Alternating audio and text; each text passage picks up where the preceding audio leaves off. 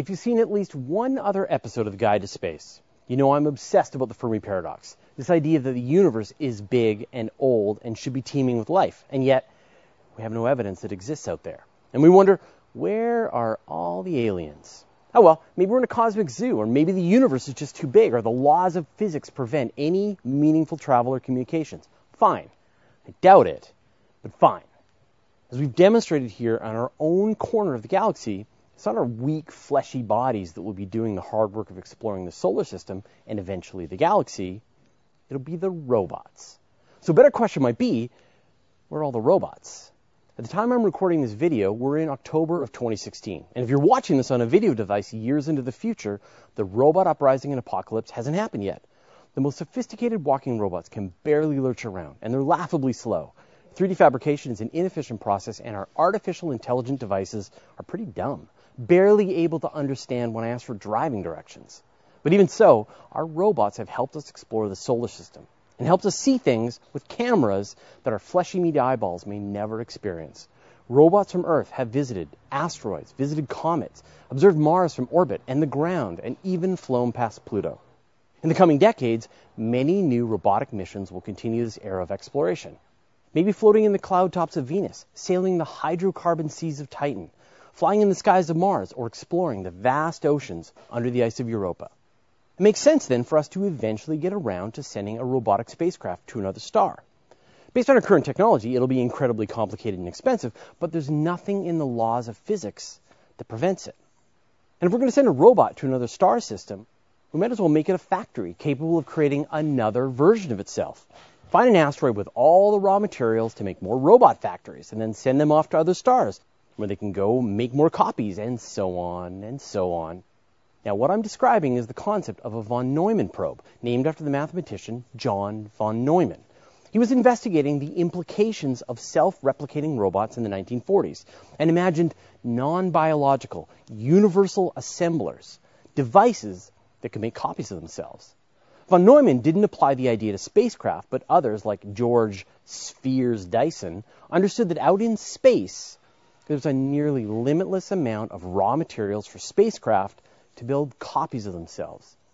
Even though the Milky Way measures 120,000 light years across and contains 100 to 400 billion stars, self-replicating robot factories traveling at just 10% the speed of light could colonize the entire galaxy in about 10 million years. That's the power of exponential exploration. Think about it. All it takes is for a single clever alien engineer to craft a single robotic factory. That factory builds copies of itself, which fly off to other stars, and once they get there, they build more copies of themselves, and so on and so on. Seriously, in the 13.8 billion years that the universe has been around, why didn't a single alien engineer do this? Now, the cosmologist Frank Tipler concluded that this was such an obvious thing to do that he wrote a paper in the 1980s called Extraterrestrial Intelligent Beings Do Not Exist. Carl Sagan found the argument troubling and proposed that aliens would be concerned with environmental collapse and would restrict the use of this kind of technology. Now, why haven't we received signals from extraterrestrials yet? Maybe because it's inefficient. It's much more efficient to send physical probes to communicate with other civilizations. Remember 2001? I know it was a pretty complicated movie, but that was the point. The aliens let us know that we're not alone by sending their robotic spacecraft to our solar system. That's what those monoliths were for. Well, sort of. They were kind of a message. They were kind of an encyclopedia, an evolutionary accelerator, and a doomsday device all rolled up in one. Now, you still think it's important to take your fleshy meat body to experience other worlds personally? No problem. Modify your von Neumann probes to be terraforming probes. Instead of merely building factories, they travel to other star systems, identify the planets that could be made habitable for humans, and then get to work. We've done many episodes about what could be done to terraform worlds here in the solar system, and that work would mostly be done with robots anyway. Some robots could redirect asteroids and comets to supply raw materials, robotic shades to cool planets down. Ground-based factories could change the atmosphere to something more breathable. You can even imagine robotic nurseries carrying seeds and genetic material for plants and animals. They could get these planets livable so that when our descendants arrive, the world is ready to go and fully habitable. And there's a darker idea too, the concept of berserker probes. These were first put forth by the science fiction author Fred Saberhagen. Imagine aliens send an initial scouting robotic spacecraft to a star system to search for life and any possible competition to the colonization of the galaxy. If a potential competitor is found, the robotic spacecraft redirects a bunch of asteroids at the habitable planet to scour it free of life. And the terraforming robots move in and they make the place livable for the aliens. And then the aliens move in blissfully unaware of who used to live on the planet. Maybe other aliens, anticipating this threat, create their own police von Neumann probes designed to seek out berserkers and defend against them. If you play video games, the best telling of this story is through the Mass Effect series and their Reapers. And Edge of Tomorrow was about defending the Earth from terraforming robots. Although I find the Fermi paradox puzzling, I get that it's probably hard for aliens to travel and communicate across the vast distances of space. But shouldn't we at least see their robots? Actually, based on what I said, I think I'm okay if we never meet their robots. Want to learn more about von Neumann probes?